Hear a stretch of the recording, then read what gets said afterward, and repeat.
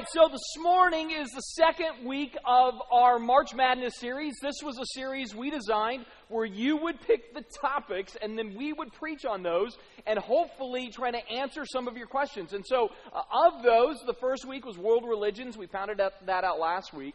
Then today was predestination and free will. Thank you. All right, so we've titled today, iRobot, ? What was that? Did I have a choice? I don't know if I had free will on this one. So, did I have a choice? So, but here's the deal. Really quick, we're going to move quick today because we have to cover a lot of ground and that kind of thing. And the place I want to start actually is realizing that there may be some of us in this room that when I use a large word like predestination with multiple syllables, some of you may say, I don't even know what that is, much less whether I have it or not, all right? Like, is it a disease? Did I catch it? So real quick, I want to define our terms for us. We can bring up this first slide on predestination and on free will. And this is very generic. So on that first word, predestination, how many of you in the room have ever heard of Calvinism?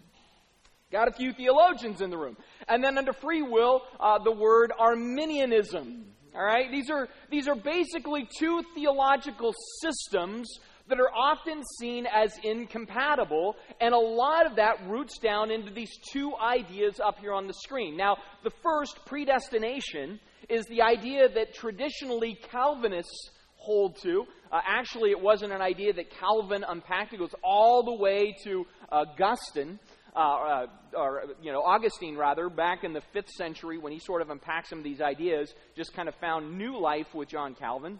But the idea of predestination is that God chose personally who would be saved in Jesus before the world was ever created. That's the idea of predestined. So the destination of people was preset, pre-decided in the mind of God before God ever made anything. That's the idea behind the word predestination. Now, the idea behind this free will concept, which is an Arminian idea in a lot of ways, is that God chose universally that people must choose to believe in Jesus and be saved. And so these two ideas then are sort of juxtaposed to each other and seemingly have been engaged in kind of like the theology octagon now for a long time. Right? And here's the good news. For literally, since the Bible was written, these issues have been debated, but this week I cracked the code in 40 hours of study. Very excited about that. Thank you. Thank you. Yeah, I know, theologians are emailing me and calling me now saying, thank you so much for solving that. I was happy to do it because we at Redemption Church have a secret weapon that nobody else really has except for us as a church, right? And this is very cool. We can bring up this next slide. This is our secret weapon. It's the Redemption Church Theology Yep Ball, all right? We are very excited. We keep this under lock and key by Reese's desk. She's the only one that can wield the ball of power, so we have to ask Reese, tell us what the ball of yepness tells us, and we can find out. So we're going to put the yep ball, the theological yep ball, to the test. Here is the first question.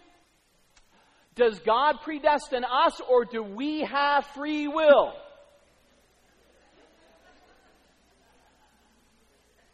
Yeah. Oh, goodness. All right, so next question. Does God choose us or do we choose God? Yeah. And then since we have the yep ball, last question really quick. Yeah.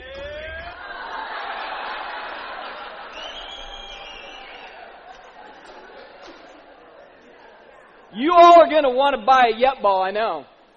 But we don't sell them. There's only one. Only Reese can wield it. All right, so, we look at this, and the answer is yep. That's what it is. The answer is yep. But we want to get to business on this and try to understand this a little bit more. So that is our mission this morning. And the place that I want to start as we dive into this is to acknowledge something very simple. All right? And this is, we're getting truly right into it. When we look at predestination and we look at free will, what you need to acknowledge and you need to know is that both are in the Bible.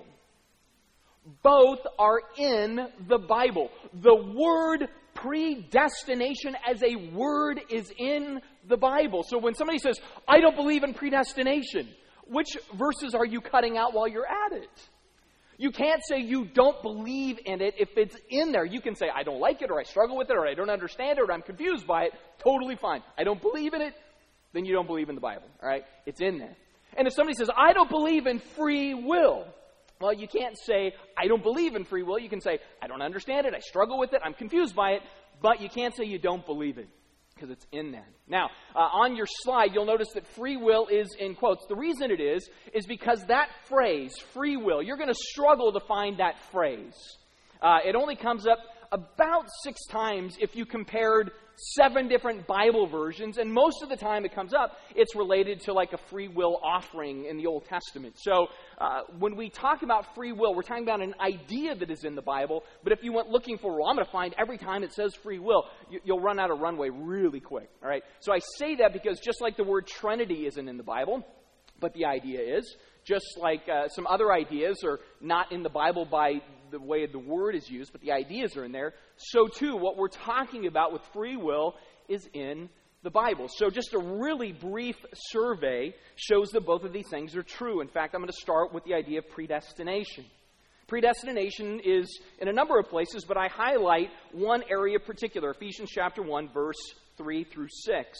It says, Blessed be the God and Father of our Lord Jesus Christ, who has blessed us in Christ with every spiritual blessing in the heavenly places, even as He chose us in Him before the foundations of the world, that we should be holy and blameless before Him in love. In love, He predestined us for adoption as sons through Jesus Christ, according to the purpose of His will, to the praise of His glorious grace, with which He has blessed us in the Beloved. So when somebody says, I don't believe in predestination, I don't believe in God choosing before the foundations of the world, you have to cut Ephesians 1 out. Because Ephesians 1 says it. And that doesn't mean we understand fully what that means. It doesn't. We don't know that. We're not that bright. But it says it. And so it's for this kind of idea that theologians then look at a book like the book of Acts, chapter 13, verse 48, and it says this. It says, When the Gentiles heard this, the gospel, they began to rejoice and glorifying the word of the Lord, and as many as were appointed to eternal life believed. I didn't write it. But I don't even understand it. But it's just a truth. I don't know how that plays out. I'm not necessarily called to understand it all. But all I know is what it says. Now, on the flip, there is an equal truth. Free will. John 3:36, whoever believes in the Son has eternal life. Whoever does not obey the Son shall not see life, but the wrath of God resides on him. It's like, hey man, you have a choice. Believe life. Don't believe, no life. In fact, elsewhere, in Romans chapter 10, we see the importance of all of this. It says, for whoever calls on the name of the Lord will be saved. There's a promise. It says, how then will they call on Him who they have not believed? And how are they to believe in whom they have not heard about? And how are they to hear without someone preaching? And how are they to preach unless they are sent? As it is written, how beautiful are the feet of those who preach the good news. From that we see the urgency. How will they hear? How will Duval, Woodinville, Redmond, how will Microsoft, how will Cedar Crest, how will wherever, told, hear unless we go. Unless we share, unless we're urgent about mission. It's even why, as a church, we've said we're going to take one of our pastors and commit him just to mission. Because they need to hear. And so, clearly, with that idea, there's this freedom of will. So, we look at the Bible and we see both. Answer being yes. Sometimes, just to jack with us, God puts both in the same verse. Just really to mess with us. Here's a great one, Acts chapter 2, verses 22 to 23. It says, Men of Israel, hear these words. this Jesus delivered up according to the definite plan and foreknowledge of God, you crucified and killed. I mean, do you see it? It's like God said before the world ever began, I'm going to send my son. He will be betrayed. That's all predetermined. It's there. And then he says, and you all are to blame. They could be like, wait, but your plan. He's like, plan and you're to blame. Right? And as soon as we try to get into the mind of God and go, oh, I can solve this, it becomes precarious. As soon as we become dogmatic on solving this, it becomes precarious, because what happens is that we lose that both of these ideas are designed to communicate different things about the one true God. Predestination communicates that God is a sovereign king. And free will communicates that God is a righteous judge. And we shouldn't look at that and say, well, how do I override the righteous judge with the sovereign king? How do I override the sovereign king with the righteous judge? It's just silly. It's like, you know what? Reese's peanut butter cups are awesome because they're chocolate and peanut butter. Just love it for what it is. Love it for what it is, as opposed to trying to make it do something different or be something different. Because it's not designed to really pit these against each other. All right? It's not. What we have is a good old-fashioned antinomy here. Right? And an antinomy, we have a definition for it. We can bring that up. A contradiction between principles or conclusions that seem equally necessary and reasonable. In other words, a paradox. We have a paradox. Now, let me show you what a paradox is not. Bring up this first picture. Delicious, boneless spiral ham for Hanukkah. That is not a paradox. That is Walmart not knowing its holidays. All right? That is a contradiction that is clearly a contradiction. It's why we don't have Walmarts for the most part in Seattle. We know better. All right? So, that is not an antinomy. That is not this idea of paradox where you hold this truth and this truth is equal, though you don't know how to get it. That's a contradiction that it's not logical, it's not rooted in truth. But there are other things where it is very logical, rooted in truth, equal, important principles. That's an antinomy. So antinomies, for example, are things like light. Light is a wave and light is a particle. And physicists look at that and they go, we don't get it. It's just both. Right? Or physicists look at like relativity and quantum mechanics and they go, we don't understand how the physics of the very large and the physics of the very small merge together, but they do. They're just two truths that look opposing, but they're truths. Right? That's how it works. Another favorite example of mine, sweet and sour chicken. All right? It's like, it's just two truths. So sweet, so sour, so confusing, but so good. Right? So, that's it. And the most recent development, Snooki and motherhood. All right? I don't know. It's just an antinomy. It's just a paradox. Huh? I don't understand. But they're just equal truths. All right? As horrific as that is. All right, so what we have to do in this, ultimately, is remember Deuteronomy 29:29, great passage. It says, the secret things belong to the Lord our God. Now, this is after God has told Israel, I have chosen you of all the nations. I chose you, not because you're the biggest, the strongest, the coolest, the smartest, the fastest, and not because you're the most obedient, because you're not. But because I loved you, I chose you. Now, Israel could say, well, we don't understand. Why did you do it? What was the criteria? What was, whatever. And God says, hey, man, that's the secret stuff for me to know. I don't reveal all of that to you. It belongs to the Lord God. It says, but the things that are revealed belong to us and our children forever, that we may do all the words of this law. So, you know what? We're not leaving this room going, I got it. We're not. We're not going to understand predestination. We're not going to understand free will. I think we're going to have a little bit more clarity on two truths that we don't know how to merge together. And that's really my goal this morning, is to clarify confusion on both fronts. But as soon as we try to go, well, I want to create this one unifying truth out of the two, we will fail, because that is in the secret mind of God. Now, what we should do from this, hopefully by the end, is go, wow, grace is amazing. That's the big idea. That's what we can know. We can celebrate. We can be appreciative. We can worship God. We can, go, man, others need to know about this amazing God and this amazing grace. Because that is revealed. But some things are concealed. And then we're going to get there. We're going to go, just like sweet and sour chicken. Yeah. It'll make perfect sense.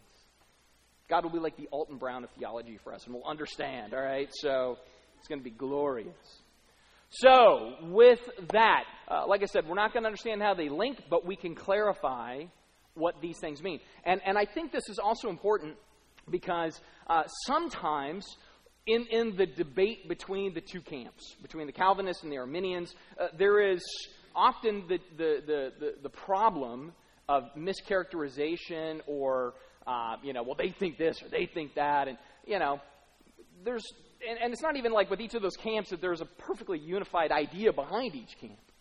But I think there's some things that just get overlooked or missed or not fully appreciated by kind of the common Christian populace that requires us to look a little deeper and say, okay, well, what is meant?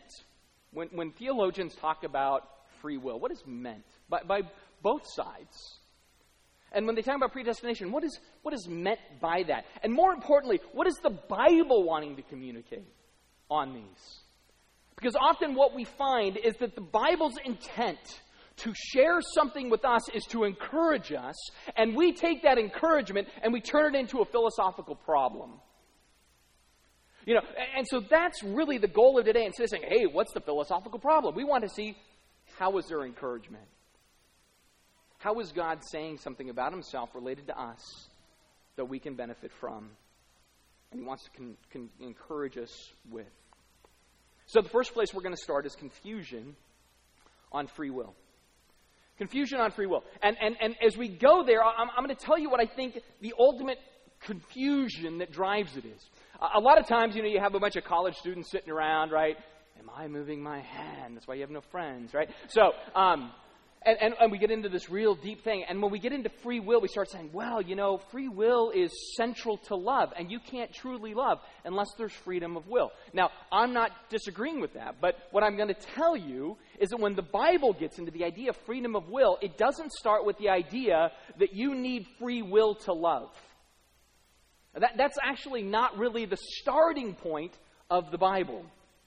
See, the starting point of the Bible doesn't start with love as it relates to free will. It actually starts with sin as it relates to free will. That's the starting point, really, in a lot of ways, that we have to wrestle with. And so when we think of that word sin is intimately connected to the discussion of free will. It's not casually connected. It's intimately connected from a biblical perspective. And when I say sin, I'm not talking about an accident that was done to us. I'm talking about a decision consciously made by us. Right? Because that's sometimes how we can look at it. Oh man, we were all born sinful. It was like we were just caught in this cosmic accident. It's not our fault. Now, here's the deal. Sin is very much our fault. We love to sin. We love the self. We are narcissists. Even if you said, well, it's not fair that you're born sinful. Well, don't worry. You enjoy it. I enjoy it. We all enjoy sin from birth. Screaming sin. We scream out sinful. Our first words are sinful. Our actions are sinful. You watch kids go smack down on each other at the playground. That's how sinful they are. They gossip and backbite. Kids start cheating in kindergarten. They start lying in kindergarten. Did you eat that cookie? Huh? No. Liar! Right?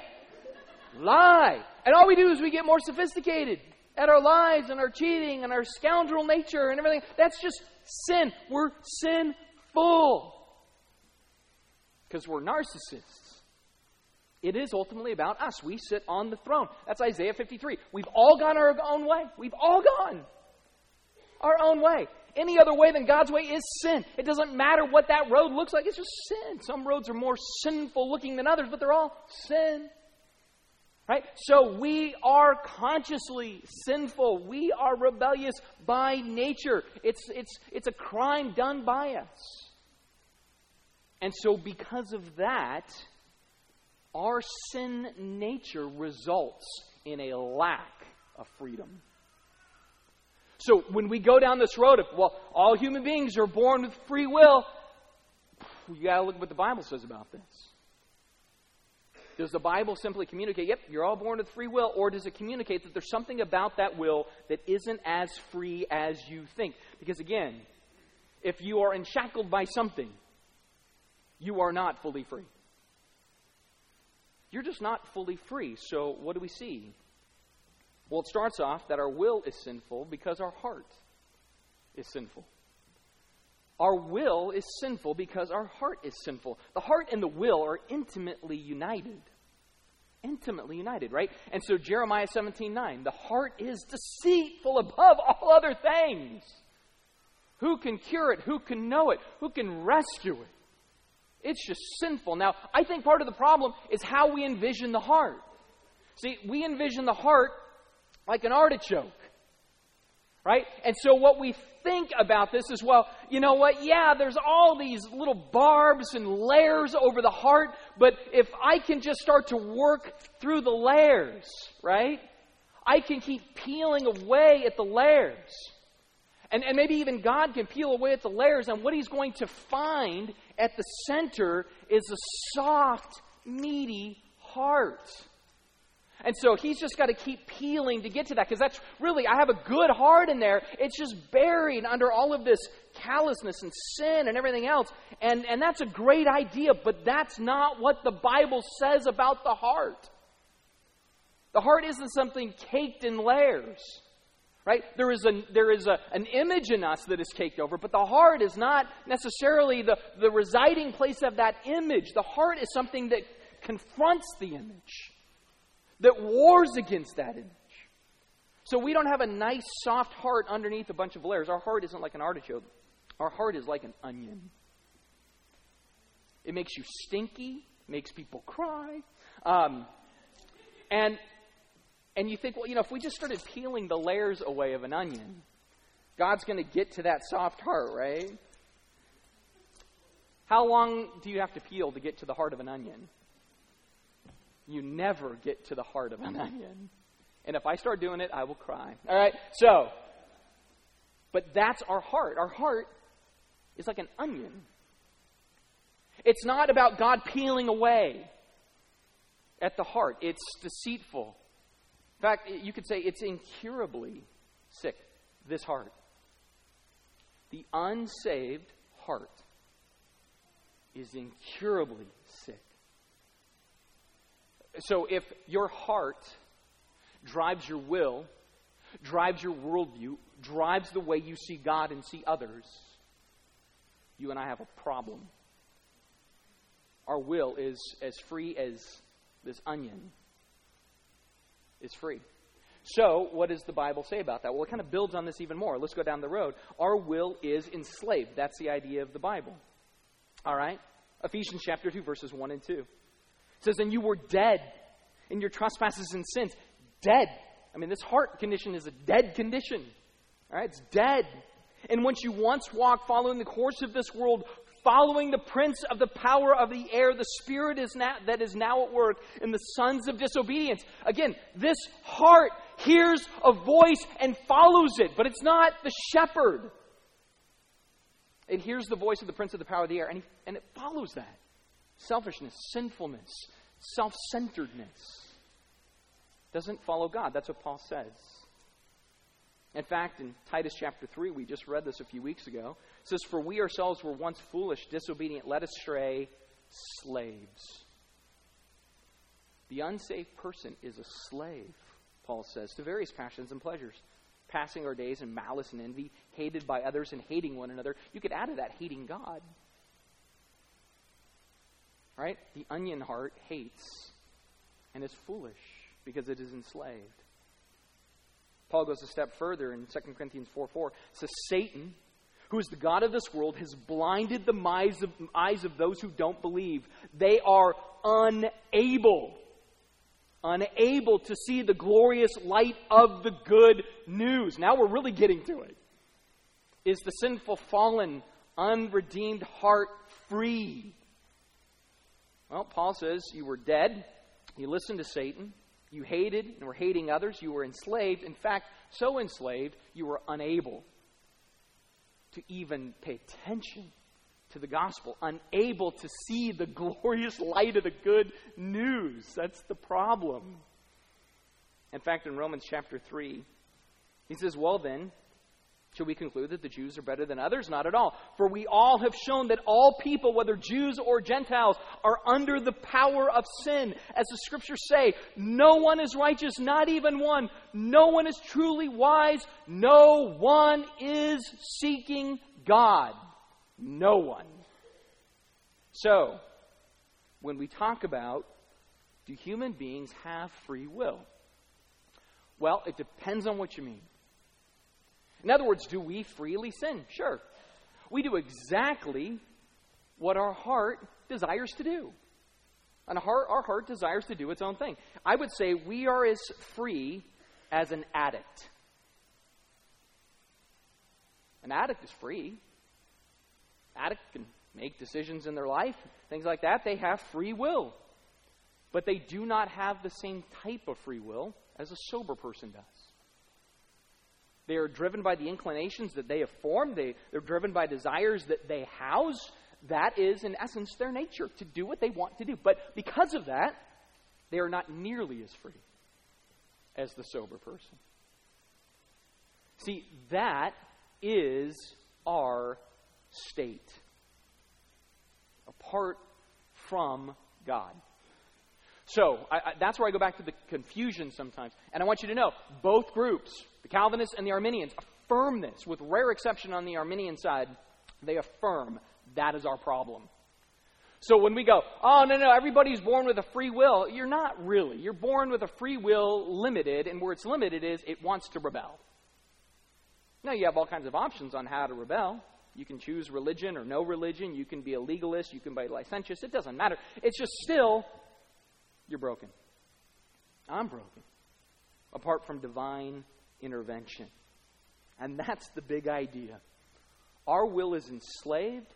Our will doesn't even see until God frees the will.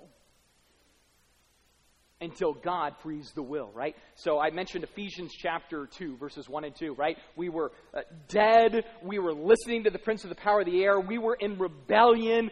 But, it says in Ephesians 2:4, but God, rich in mercy because of the great love with which He loved us, even when we were dead in our trespasses, made us alive together with Christ. Even while we were this. It says, but God. But God. Even when we were enslaved, it said in Titus 3. We see Titus 4. But when the goodness and loving kindness of God, our Savior, appeared, He saved us. Right? So this is highly valuable to understand what God has to do. For us to even pay attention. For us to go from enslaved, can't even understand the gospel, being dead, blind, rebellious, hateful, and not wanting, God must literally extract this problem, right? Pull out the onion and make you a peach of a person, all right? So, it's something different altogether, right? Vegetable, fruit. I hope an onion's a vegetable. I don't know what it is. Something in the dirt. All right, so, but altogether different.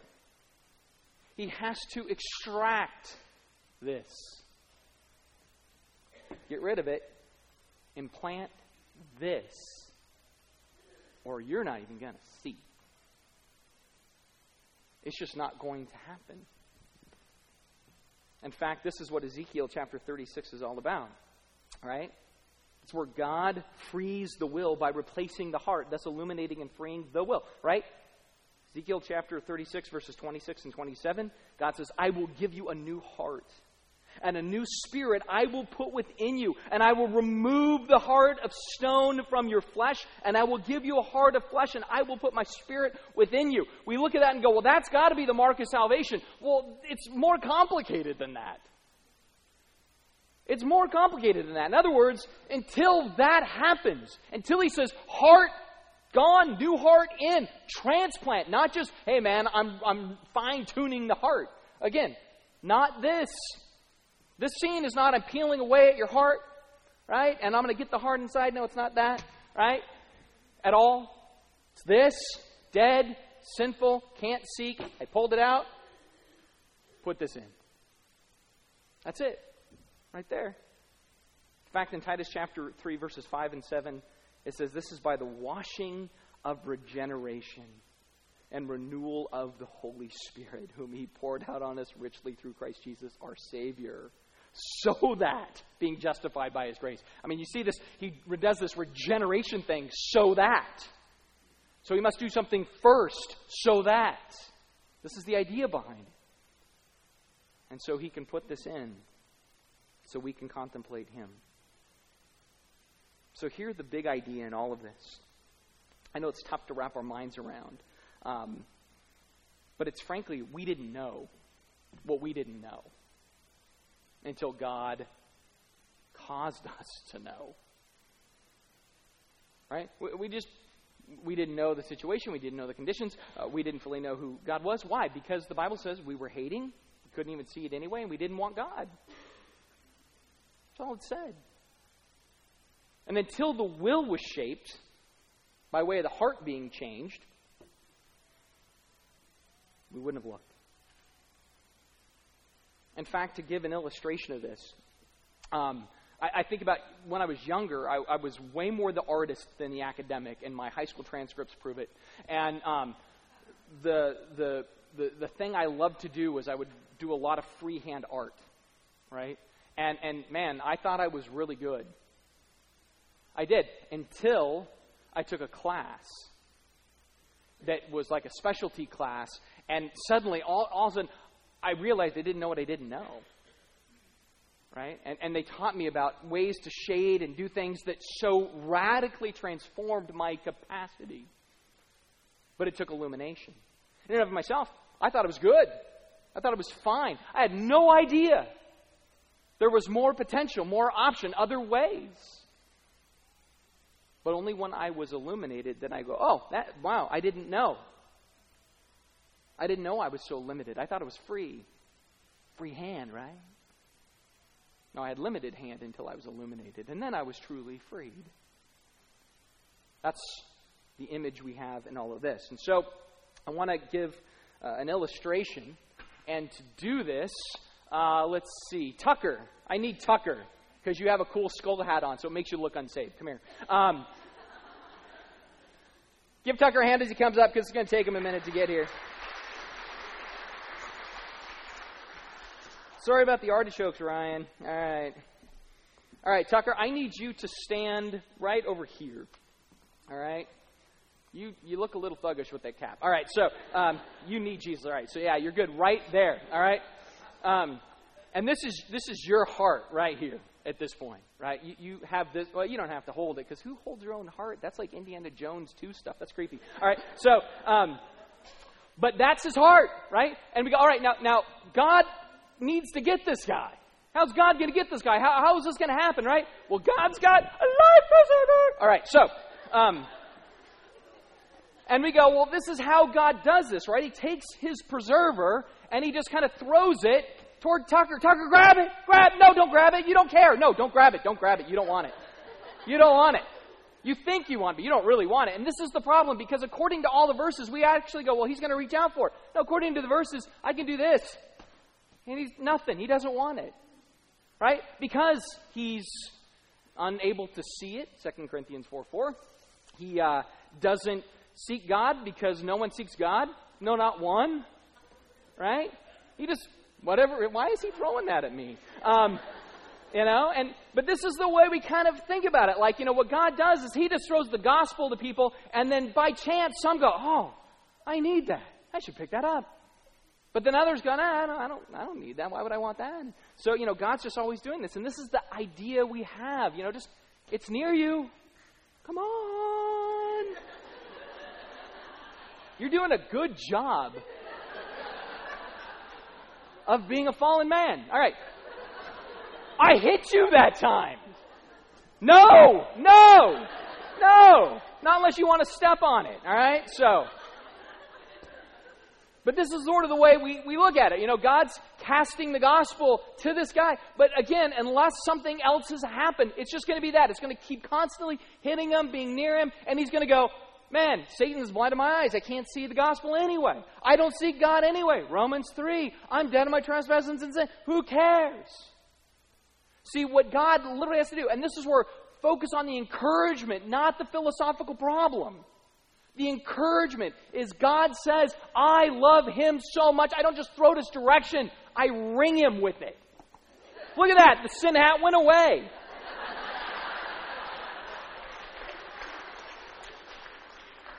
God says, I ring him, and then I pull him toward me. Come toward me. And I take out the bad heart. And I put in the good heart. And then from that I can look at you. But I'm not really God, but pretend I am. All right. And say, you. I want you. I have come to this world for you. See, that's the image. That's the image. Don't cry, man. That's the image of how God works. Now, from that, and give him a hand, by the way.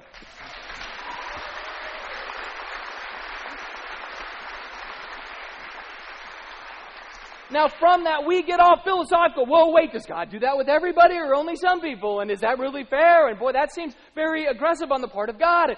We're getting so lost in adventures and missing the point when we do that. Because the Bible doesn't communicate all of this, so we go, oh, is that fair on the part of God? The Bible communicates that to say, this is how far out of the way God goes to save.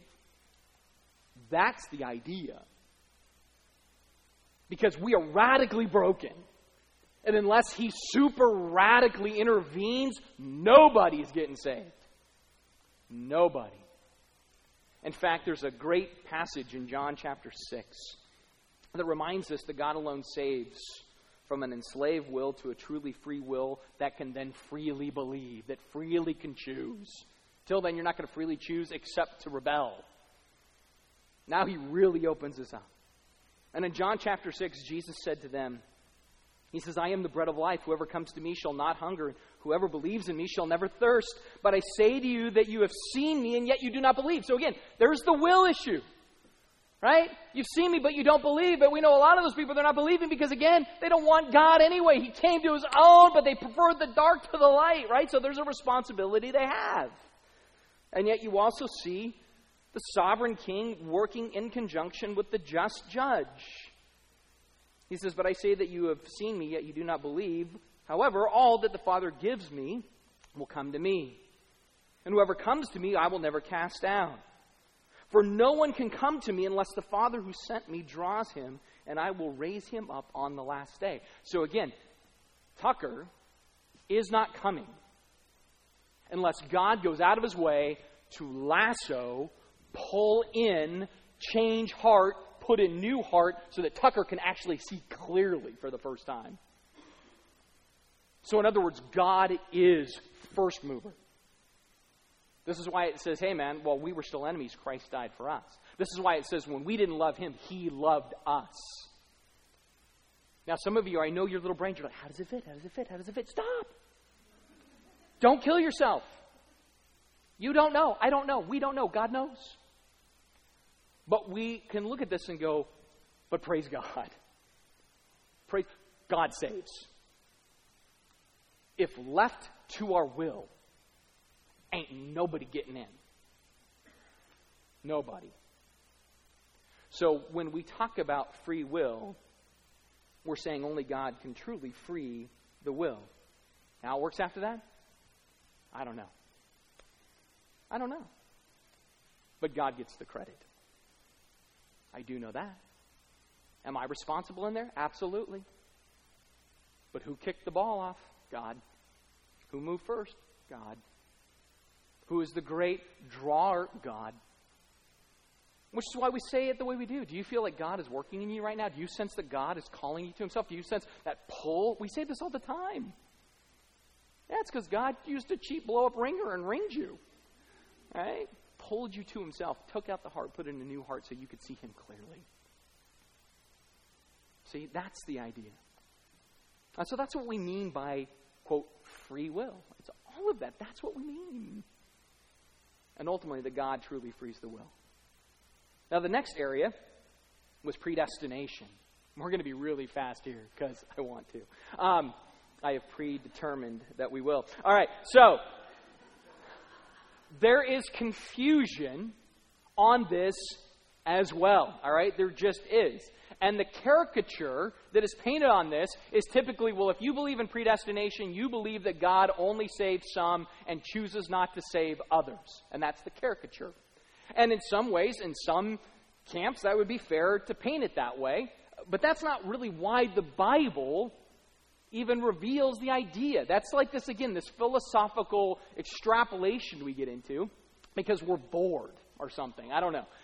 The Bible uses this description in a completely different way, but I think we struggle with it. And I want to highlight that, and to do so again, I need a couple of volunteers. And so I'm going to use Andy Rath right there. And I saw Dan.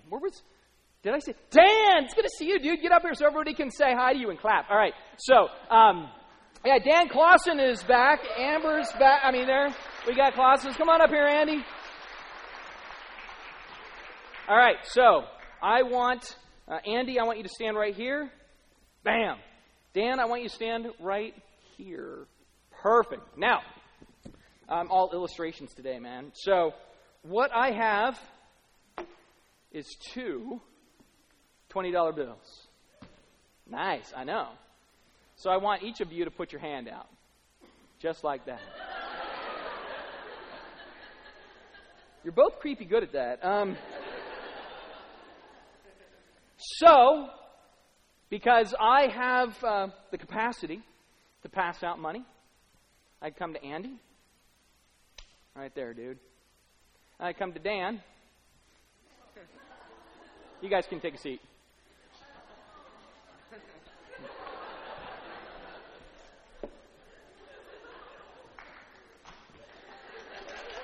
This side of the room doesn't clap like you got money. All right, whatever. All right, so here is the question. Right now, in your little emotional core, that thing that only you can understand, are you more going, wow, that was awesome that Andy got $20? Or are you saying, wow, what a drag Dan didn't? What's your inclination? Do you go, wow, the grace that he was shown? And did Dan do anything to get $20? No, he stood there. He's handsome and all. He didn't do it. Andy didn't do anything to get $20. He just stood there. He plays the keyboard and all, but he didn't even play it today. All right? So, neither of them were doing anything. And I gave 20 to one, but not 20 to another. But this thing in us says, that's not fair. We're bothered by that. Here's what we were bothered by. We were bothered probably more by the lack of something to somebody than by the grace given to somebody. That's the human condition problem. We've had that ever since we were little kids, right? Here we go running to mom. It's not very good again. Right? Right? It's what your kids do. It's what you did as a kid. That's what you do at work. They got a raise. It's not fair. I work twice as hard. Right? So all of that, we get into that. And so this is our problem. We look at this topic and then we go, man, that doesn't seem fair. Now, part of the problem is I don't even believe that's why the Bible communicates it. It was never designed so that we would go, is this fair? But the other part of this that's so important is to ask the question, is God's salvation fair? The answer is, praise God, no. Is God's salvation fair? The answer is, praise God, no. Go back to what we've learned. There's none that seek God, no, not one. Romans 3:11. Romans 5:10 says, for since our friendship with God was restored by the death of his Son while we were still his enemies. right? While we were still his enemies, we will certainly be saved through the life of his Son. Or Ephesians 2, you were dead in your trespasses and sins. You followed the devil. You did your own thing. You did it your own way. Is it fair that God saves any? Praise God, no. Because if God was in the business of fair, he'd say, go to hell. We're going to talk about fairness. I want you to be perfect. If we're going to talk about fairness, all right, you got to deliver 100%.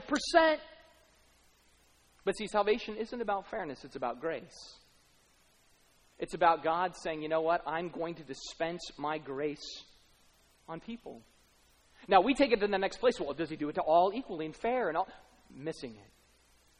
Even to have those two guys up here, I wasn't trying to use that as the illustration of this is how God does it. He gives 20 to this guy, but not 20 to that guy. My point was to say we struggle more with the guy seemingly getting ripped off than the guy receiving a blessing. And yet we shouldn't even look at it that way. We should just be mesmerized that God would show any blessing. We should be overwhelmed that God would save any. Because we were in rebellion, because we were enemies. It wasn't like the day we were saved, we went, I'm starting to rethink this whole thing on my own. No, we were like, nope, I'm done. I don't want you. And God says, okay, well, I'm going to lasso you, and I'm going to open up your eyes so you can see the truth of the gospel for the first time. I'm going to take the blinders off that Satan has put on, and now you can actually see the real ramifications of the gospel because I love you even though you hate me right now. And we go, what a miracle. What a miracle that God would go out of his way to do that. That's why when it goes through Ephesians chapter 2 and it says, we were sinful, it gets to verse 4, but God again. But God. While we were dead, hated everything but God, being rich in mercy, because of the great love with which he loved us, even while we were dead in our trespasses, made us alive together with Christ. By grace, you have been saved. By grace. When we sing Amazing Grace, I don't think we know how amazing it is. It's amazing grace.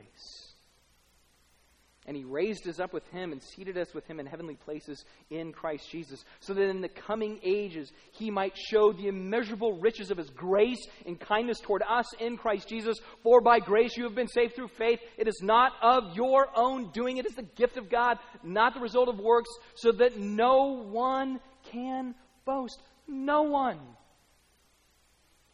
It's all by his grace. And when we look at predestination, grace is the essence of predestination. That's all God's wanting to communicate in that.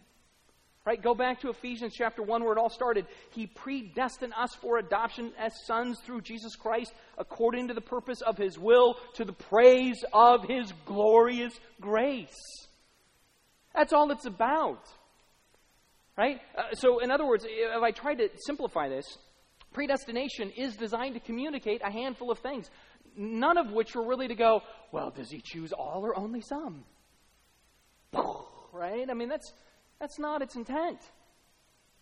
It's meant to communicate things like God loved you personally in grace. An encouragement, not a discouragement. Not to look around and say, well, does everybody get that? You got that.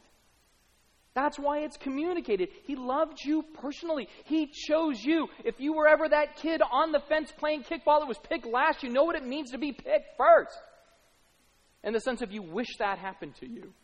And it never did. But God says, I choose you. As soon as we go, well, what about others? You're going too far. Because that's not why the Bible is talking about it. It's designed to encourage you. He chose you. He picked you. He loved you personally. More than that, it's designed to communicate that God loved you proactively in grace. Even when you didn't want him, he wanted you. That's pretty cool. Have you ever had somebody that hated you in your life? How excited were you to go after somebody that was currently hating you, to love somebody hating you, to pursue somebody hating you? It's easier just to hate back. And if God did so, he would be just because we were rebellious. But instead, he says, they're rebellious, they're sinful, they hate me, they make idols. They want to be their own God. But I will step in because I will be proactive in my grace. Another thing about this, it means that God loves you preeminently in grace. By preeminent, it means he left a throne and came to this world and took on the form of a servant. He says, you're more important than even my staying here in heaven and being comfortable.